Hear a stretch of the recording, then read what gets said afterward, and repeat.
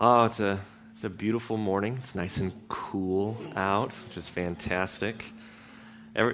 Towards the end of the season, the two seasons we have every year, we have summer and we have winter. I always feel this longing for, it's like, okay, I'm done.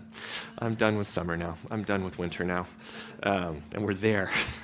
But it's interesting right now, as we're drawing to the end of the season, have a big fire north of us. And it just seems very, very fitting that the temperature's cooling to help out with making sure the management of that fire. And I'd like to take a moment for us to all pray in agreement over the safety of those involved. So if you would agree with me. Lord, we pray for the mosquito fire. We pray for all those that have been evacuated, that this time is not a burden, that they're welcomed in with open arms, that this process all goes smoothly and is able to be contained rapidly, Lord. We pray for miraculous rain over this. We pray for just the exact needed weather conditions so that there can be full containment and safety of the firefighters and those that are on hand managing this, Lord. We pray that it doesn't continue down into any populated areas and that it dissipates out and is no more, Lord. We thank you that we can turn to you, Lord, that we can pray to you over all these things, and we can utterly put our faith within you. Amen. Prayer is a wonderful thing that we have, that each and every one of us can actually communicate with God, that we can reach out to him, that he hears us and he knows us. It's through this wonderful work on the cross that Chris was talking about, that each and every one of us can have an abiding relationship with our Maker, that every single one of us can pray mightily to the Lord. We don't have to go through anyone else. It doesn't have to be a special prayer from the front. Every single one of us can cry out to him at any moment of the day. And it's just this wonderful freedom that he has granted us that I think a lot of times we can take for granted, that it's a part of our lives. It's always been a part of our lives. Because of what Jesus did thousands of years ago for us, that he freed us from the law of sin, he freed us from being slaves to it, and gave us this new freedom within the grace of his new covenant in his blood. And a bit of what I want to talk about today is going to be talking about the old law, and that we are no longer under the old law, but we still can learn from it. Out of Romans 3, it says, "For we hold that one is justified by faith apart from the works of the law." You're not saved by anything you're going to do. Nothing on this earth that you do is going to save you, but one thing, in putting your faith in Christ. That's the only thing. Jesus did it this way that no one may boast, that it's nothing that anyone on this earth has earned. This relationship with God, this forgiveness through his sacrifice. Or is God the God of Jews only? Is he not the God of Gentiles also? Yes, of Gentiles also, which should be a great encouragement to everyone here, because I'm fairly sure everyone in this room is a Gentile, in case you were not aware. Unless you are directly related to Israel, you are a Gentile. And so wonderful that God has brought you in to his family. Since God is one, who will justify the circumcised by faith and the uncircumcised through faith? Do we then overthrow the law by this faith? By no means. On the contrary, we uphold the law. Although we have freedom in Christ, although we have the grace to be with him and not be subject to the law anymore, we still look to it as our tutors, the one that guides us so that we can see, what truth do you have for us within this, Lord? As you have brought Israel along in ages gone past, there was reasons for that. There was a heart to it that was missed by them at the time. What is the heart of your law that you want us to follow today? Your loving precepts, Lord. And that's what I want to talk about today. One of these very loving precepts, which it's interesting, anyone who has worked with kids or has children, you teach them things that you know is for their best, and still they don't do them. What? Why? This is so good for you. I just think about that with nap time every day. It's so good for you to just take a nap. Everyone will be happier at the end of this day. And that's exactly what we're talking about. We're talking about God's Sabbath, God's rest. It's so much better for you to do this. It's so much better for all of humanity to make this a regular practice in our lives. And yet we rebel against it. We fight against it. We find reasons to not take it. And we're going to talk about all this today, but it's a part of God's good intent for all of mankind. He instructed us to rest. At Leviticus 23:3, it says, 6 days shall work be done, but on the seventh day is a Sabbath of solemn rest, a holy convocation. You shall do no work. It's a Sabbath to the Lord in all your dwelling places. How many people on this earth are consistently telling you, hey, don't do more. Take a break. Don't do anything, actually. Hold back your hand from work on this day. It's just not a common thing we hear. Particularly within our nation, we are an incredibly industrious people. There's always more to do. There's always more to see. There's always more to get done. And that's the nation we live in. We live in an amazing nation that has achieved amazing things. But we're working ourselves to death. And God's saying, you need to rest. It may be a part of the Ten Commandments, but it was instituted long before this. This was actually instituted on the seventh day. I'm going to get to that in a minute. But it's interesting. This is a part of the law.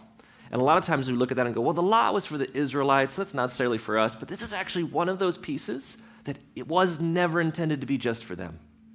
Out of Isaiah 56, 6-8, it says, and the foreigners who join themselves to the Lord, to minister to him, to love the name of the Lord, and to be his servants, everyone who keeps the Sabbath and does not profane it, and holds fast my covenant, these I will bring to my holy mountain and make them joyful in my house of prayer. Their burnt offerings and their sacrifices will be accepted on my altar, for my house shall be called a house of prayer for all peoples. The Lord God who gathers the outcasts of Israel declares, I will gather yet others to him besides those already gathered. This is one of the precepts that was actually for all of mankind.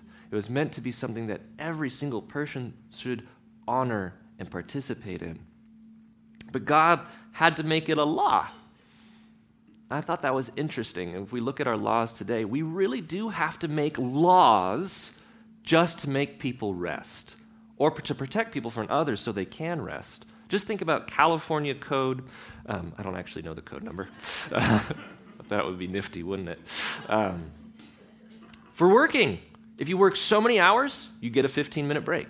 So many more, 30-minute lunch. So many more, another 15. So many more, another lunch. So many days, you must have a day off.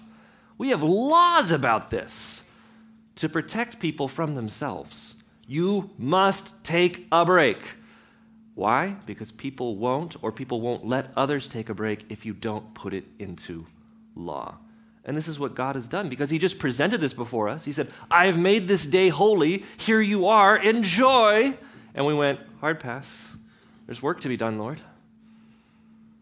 And so it has to be made a law so that we actually listen to it.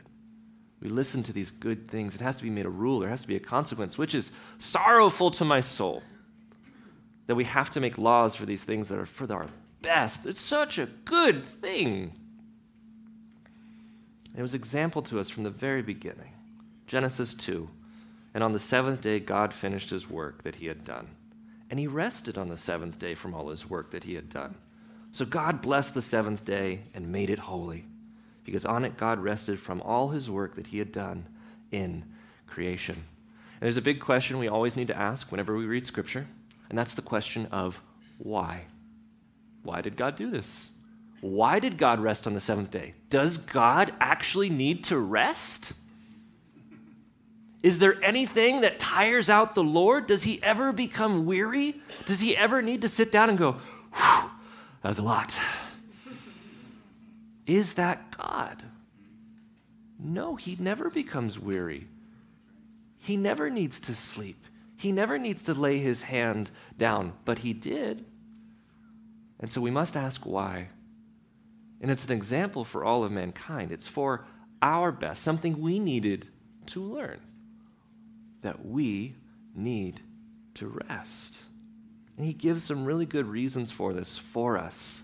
Out of Ezekiel 20:12, so there's two reasons I want to talk about. The first one is this: moreover, I gave them my Sabbaths as a sign between me and them, that they might know that I am the Lord who sanctifies them.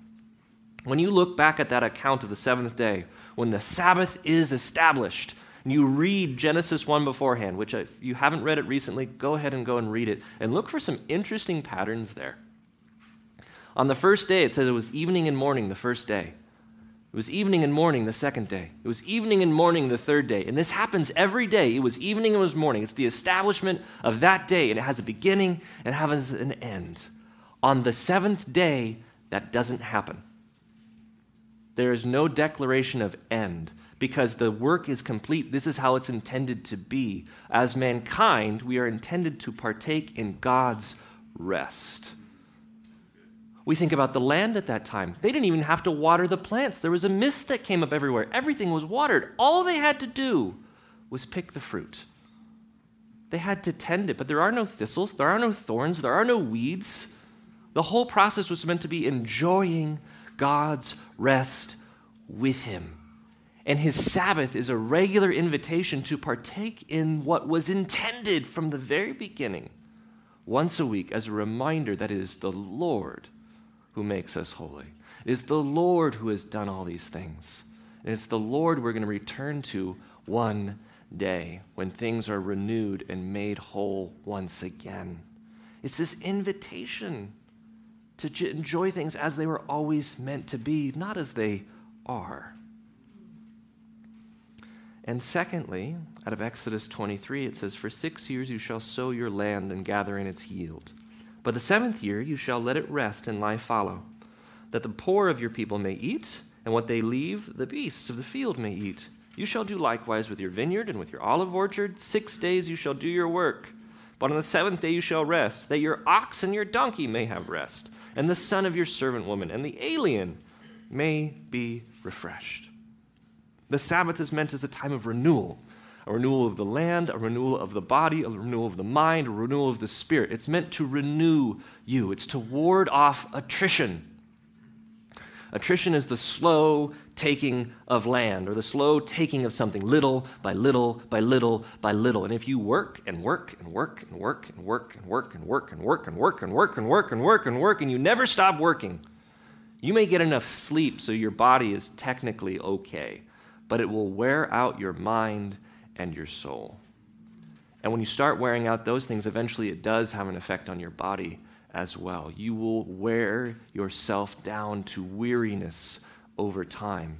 And your life will become a product of have-tos. I have to go to work today. I have to make dinner tonight. I have to spend some time with the kids. I gotta go out with my spouse. I have to go to the birthday party. I have to go to another wedding. I have to. And you're weary of just the joys of life even, because you have not allowed your body to be renewed. You're not allowed your soul to be renewed, your spirit to be renewed in the Lord regularly as He intended, as He commanded. He said, "It's so good for you, I'm making it a law." And it sounds like a good thing. It sounds like something everybody would want. Just, I get to take a break every week, and I get to say this is of the Lord, where I get to just not have to do any sort of work. That sounds like a good thing. It sounds like something most people want. I bet if I asked any of you, would you like another day off? You would say, yes. I doubt a single one of you, if I said, would you like another day off? You would tell me no. Maybe a few if you're retired.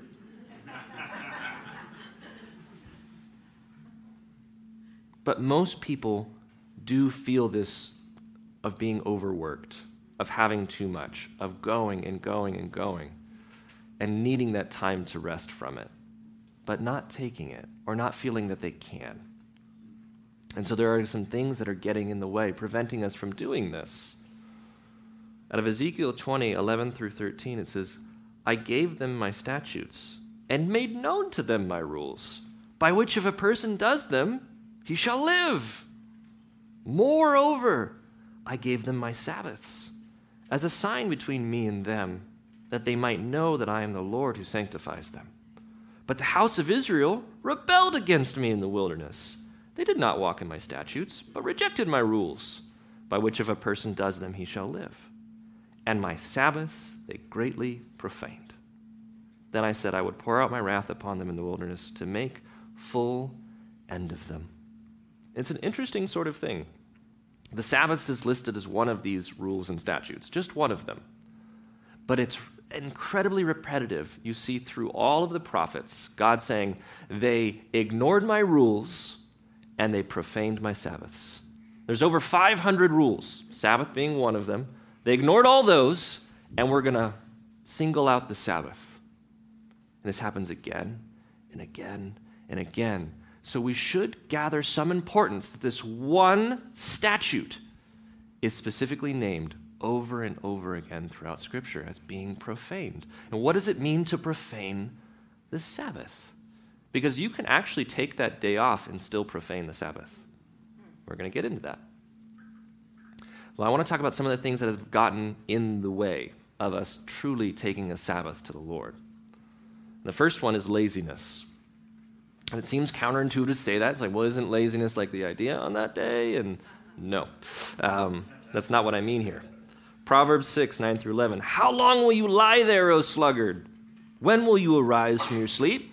A little slumber, a little folding of the hands to rest, and poverty will come upon you like a robber, and want like an armed man. What I mean by laziness affecting the Sabbath is we are not doing what needs to be done when we should be doing it. When you take that day off, when you set it aside, you go, this is going to be my Sabbath day, and you go through your week and your busyness and your weariness, and you get to that day and you go, you know, we've got all this time. We could do Costco today. Is that restful at all? I have not been once to Costco and felt refreshed afterwards. Or that's the day we go and build the fence, or that's the day we go and split the wood, or that's the day we go and take care of all the things that we felt we never made time for, that we don't have time for. All these things that we should have allotted time during the 6 days of work so that we could actually have the one day of rest.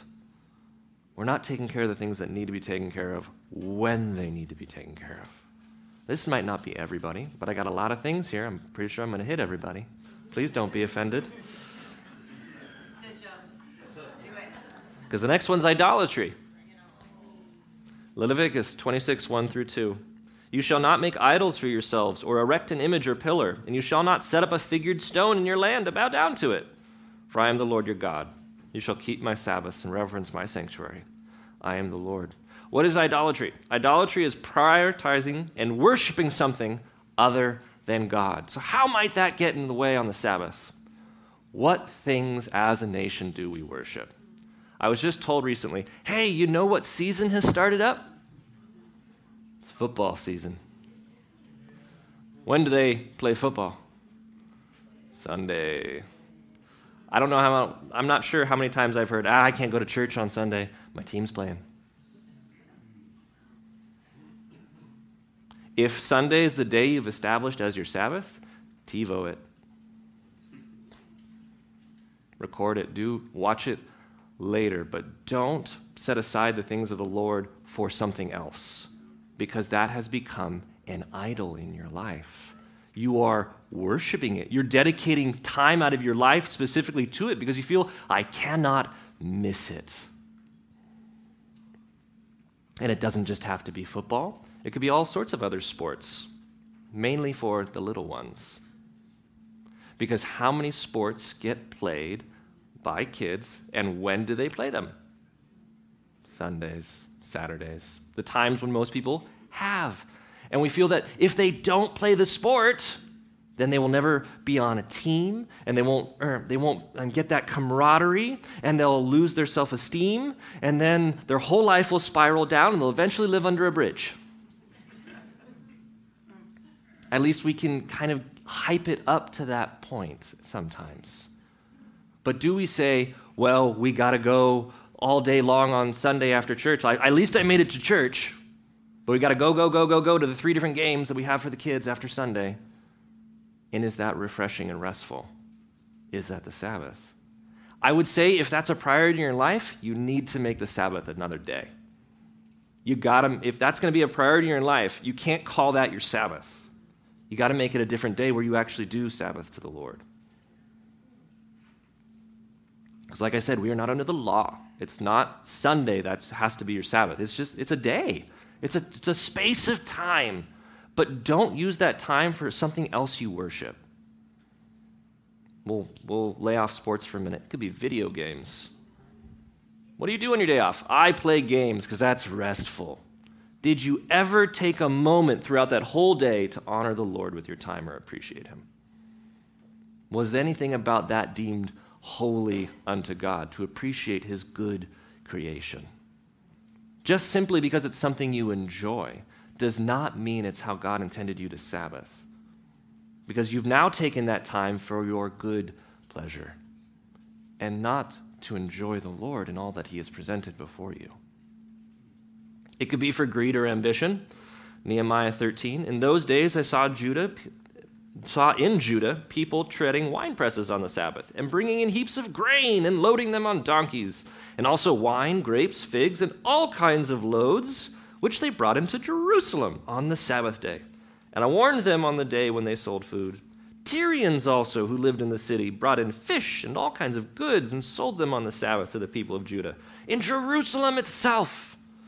Then I confronted the nobles of Judah and said to them, what is this evil thing you are doing, profaning the Sabbath day? Did not your fathers act in this way? And did not our God bring all this disaster on us and on this city? Now you are bringing more wrath on Israel by profaning the Sabbath. The context here, Nehemiah has come back to the city to repair it after it has been utterly destroyed. He's helped repair the walls because of all of the sin that Israel had done, and God punished them. It's like, we're trying to reverse that, and you're going right back to your old ways.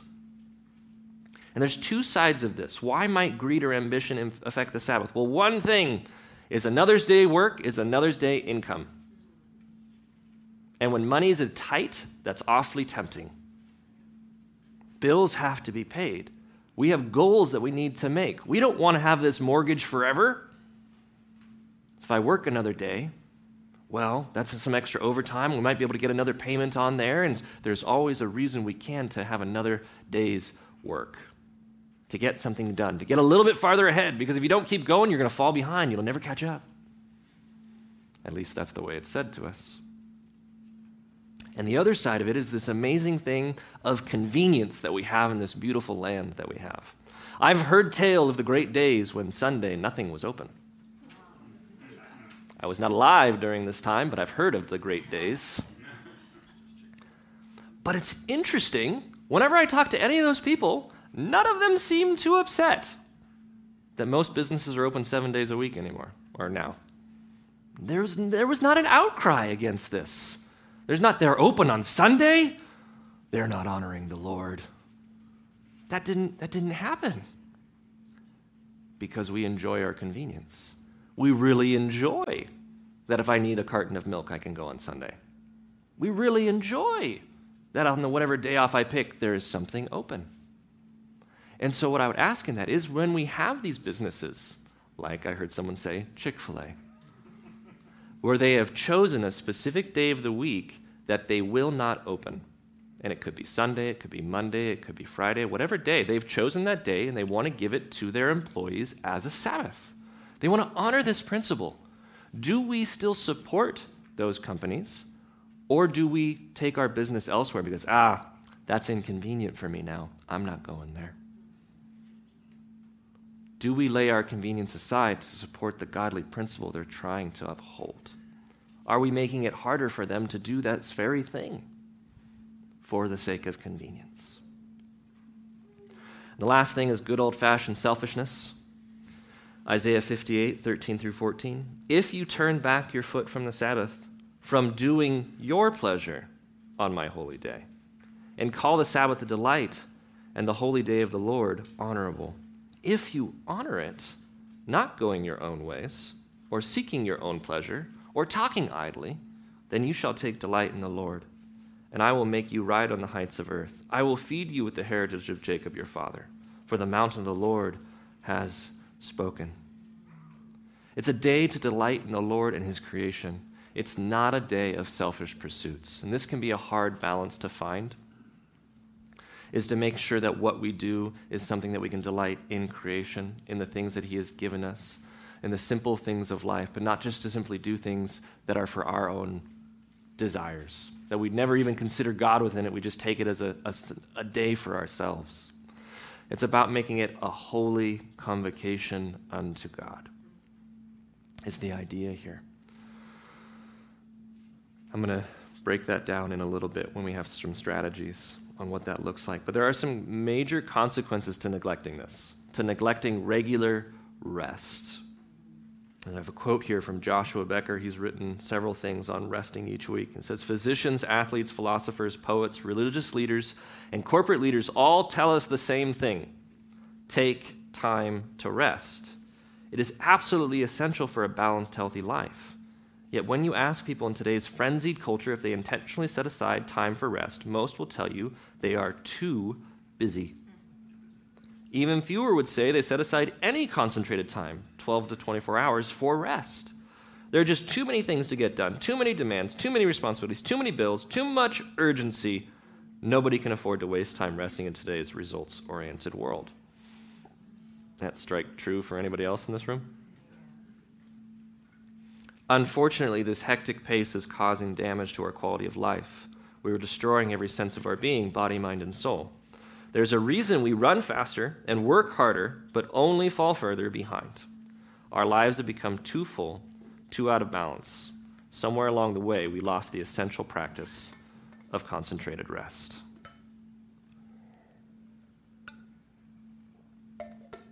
So the foremost thing that this causes an issue with is weariness of the soul. Out of Matthew 11, 28 through 29, it says, come to me, all who labor and are heavy laden, and I will give you rest. Take my yoke upon you and learn from me, for I am gentle and lowly in heart, and you will find rest for your souls. And this will affect all areas of your life. You will become embittered towards the toil. You'll want to just cut it all out eventually. I'm done! I'm not doing anything. I'm not going anywhere. I'm not talking to anyone. If you've been there, you've been there. If you're working and you haven't been there yet, you're on your way. But it's a bitterness towards life itself and the simple joys of it. This time with family and friends, they begin to burden you. It's just another thing. It's just another thing. It's just another thing. Because your life is out of balance. You don't have the correct amount of rest and space you need to rejuvenate yourself. And this will cause a diminished physical health, neglect of relationships, an increase in stress, actually less productivity, and less mental clarity. You wear yourself down. You think it's for the best, but it ends up you're nowhere near as good as you could be had you taken that break. And you're headed on your way to burning out from all the things that you actually enjoy, from the things that you find value in, and you're going to end up giving up on them. Or they will just be something that you're embittered towards. And we don't want this to happen. So what are some good strategies for healthy rest? And the very first one I would submit to everybody is gain healthy perspective. Out of Mark 2, 27 through 28, it says, and he said to them, the Sabbath was made for man, not man for the Sabbath. So the Son of Man is Lord even of the Sabbath. Don't let this be a rule, another rule to follow. Another thing you have to do. Just now it's on my have-tos. If you live a scheduled life, then maybe you do need to write it in the schedule. You need to just block out the day so that it isn't planned for and you have to guard against it. But don't let it become another rule. Let it be something that you find joy in. And you're going to need to actually seek the things that you find joy in the Lord. And this is going to be different for everybody. It's not going to be the same. We're not the same as they were 2,000 years ago in the sense of almost nobody here, there's a couple, almost nobody here is a farmer. But almost all of them were. Their Sabbaths would have looked very similar. But when you lay aside work and you take upon things that are the joy of the Lord in that day, that's going to look different. For me, I find great joy and fulfillment in the Lord when I cook. Now, there has to be a few things in place, otherwise it's just more work. I need to have the freedom to just do what I want. I'm just cooking something that's fun. It needs to have no time constraints, and it needs to be in a clean kitchen. So in order for that to happen, you have to prepare for it. You might have to have done some things prior so that when you come to that day, you can enjoy the time. But I just like to pick 4 or 5 different recipes and take the parts that I like, and it drives my wife crazy because she's a recipe follower, and I am not at all. Like, no, that part's not any good. I don't want that. We don't need this. And she's like, ah. And I like to create. I like to take part in God's work of creation, of forming something for my family and what they would enjoy and the flavors they desire, and watching it take form and being able to have everyone gather around and enjoy it with one another. It brings me great joy in the Lord to do this. But if you cook for a living, you shouldn't do that. You should find something else that brings you joy. You should have some stuff that's already prepared, so all you have to do is just heat it up, and you still got to eat on that day. But it might be something of gardening. It could be art, whether it be painting or sculpting or drawing.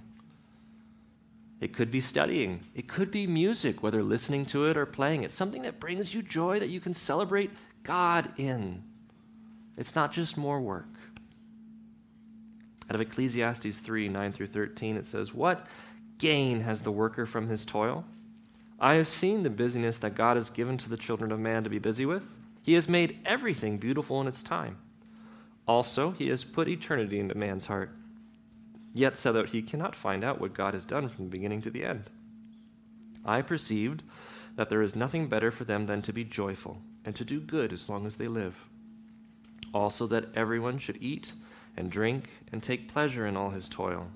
This is God's gift to man."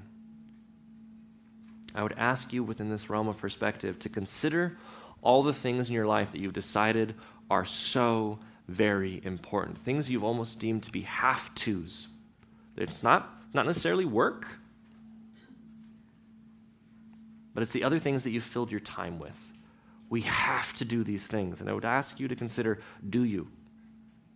Do you have to do all the things? Because there's no end to the things that we could be doing. And are they worth all the time that we give them? Or would we not have benefit to simply choose a few and take the time of rest so that we can really enjoy the things we're doing? And plan ahead. Out of Exodus 16, 22 through 23, it says, "On the 6th day they gathered twice as much bread, 2 omers each. And when all the leaders of the congregation came and told Moses, he said to them, 'This is what the Lord has commanded. Tomorrow is a day of solemn rest, a holy Sabbath to the Lord. Bake what you will bake and boil what you will boil, and all that is left over lay aside to be kept till morning.' You have 6 days for the to-dos." Most people, I won't say everybody, most people have a 2-day weekend. If Saturday or Sunday is the day of rest, you need to do the work on the opposite day. If you're going to take Sunday as your Sabbath, get everything done on Saturday. Take care of it so that on Sunday you can truly Sabbath to God. Now, I know there are some that have a really hard time not getting something done every day. Like, eats at your soul to not check one thing off the list. And so again, I want to offer you a solution that you are not under the law. Move the time around. Saturday morning, get work done, stop at noon, and then Sabbath from noon to noon the following day. And then you can get the rest of the work done Sunday afternoon. But take a concentrated chunk of time to just enjoy God, enjoy everything he's put around you. Good, Joe. Plan ahead for it. Take the long rest when you need to. Leviticus 25, 3 through 4, "For 6 years you shall sow your field, and for 6 years you shall prune your vineyard and gather in its fruit. But in the 7th year there shall be a Sabbath, a solemn rest for the land, a Sabbath to the Lord. You shall not sow your field or prune your vineyard." This is the idea of taking not just a day, but maybe a week, maybe 2, maybe 3. You could actually take a sabbatical, which comes from this word, which is maybe it's a couple of months of rest, and that's really been a long time, and you need a bigger break. Take it! And when I say that, that's a vacation, not a trip. We recently went down to Disneyland. That's a trip. That was not a vacation. The rest came the days after we got back. But you have to have times of rest. It's just at home. Or maybe it's at the beach. But there's not a schedule on it. There's not a plan on it. There's not a have to. It shouldn't cause any sort of stress, or it should cause refreshment. But take it when you need it. The Israelites, they took 3 a year. It was, again, another law. 3 weeks out of the year, they were to go and have a feast, a week-long Sabbath unto God, to celebrate him and all that he had done. 3 weeks a year. How many of you take three weeks of vacation a year? It was a part of their laws. Everyone must. And we're lucky if everyone takes a week a year, if not a few days. But take the long trip when you need it, because you can work the land to death, you can work yourself to death. We've actually done that in this country, where we've worked the land to death. This happened, if any of you have heard of the Grapes of Wrath, the Dust Bowl. That was in the Midwest. They worked the land to death. There was nothing left in it. They never gave it any rest. And when the winds came, it caused all the dust to fly over, thus the Dust Bowl. And everyone had to leave. They actually fled to California. That's why there's so much agriculture that's in this state. My family is one of those families. I found this out after my grandmother died. Me and my grandpa opened up the family Bible where it had a record of births, and it's like, oh, look at all the twins in our family. And then we turn the page and Oklahoma, Oklahoma, Oklahoma. I'm quite literally an Okie. But you can work it to death if you never give it a break, and you can work yourself to death if you never give yourself a break. And that's what we're doing. That's what's happening. We need to take the regular time we need and evaluate your life. Evaluate the schedule. Take some time to look at the calendar. And if it looks like mine, where there's just everything is full, you need to reassess. Out of 1 Corinthians 10:23, it says, all things are lawful, but not all things are helpful. All things are lawful, but not all things build up. Are we simply doing too much? There's too much going on. Do we need to scale back? And when you take the time, be purposeful about the time. The word Shabbat, which is where Sabbath comes from, means stop working. The other word associated with this is nuach, which means to be refreshed. Stop doing the things that are work. Do the things that you find refreshment. And that might be nothing. That might be sitting on the couch all day for some. You need to do that. To really be refreshed, you just have to stop everything. Some people cannot stop if their life depended on it. So do something that brings refreshment to you. Don't waste the time on things that don't, because then the purpose is out the window. You might as well have just worked if it's not bringing refreshment. And set some good boundaries, because if you have an empty day on the calendar and someone finds out about that, they're going to want to fill it with something. When you tell somebody, oh, I can't do anything on that day, sorry, and they go, oh, what do you have going on? And you say, nothing. They go, so you can. You have to say, no. You have to set the good boundaries on that time. It is scheduled time of a rest unto the Lord. And take some time to find out what brings you joy in God. Out of Psalm 119, beginning in verse 33, it says, teach me, O Lord, the ways of your statutes, and I will keep it to the end. Give me understanding that I may keep your law and observe it with my whole heart. Lead me in the path of your commandments, for I delight in them. Incline my heart to your testimonies and not to selfish gain. Turn my eyes from looking at worthless things and give me life in your ways. Confirm to your servant your promise that you may be feared. Turn away the reproach that I dread, for your rules are good. Behold, I long for your precepts. In your righteousness, give me life. Amen. Would you stand with us?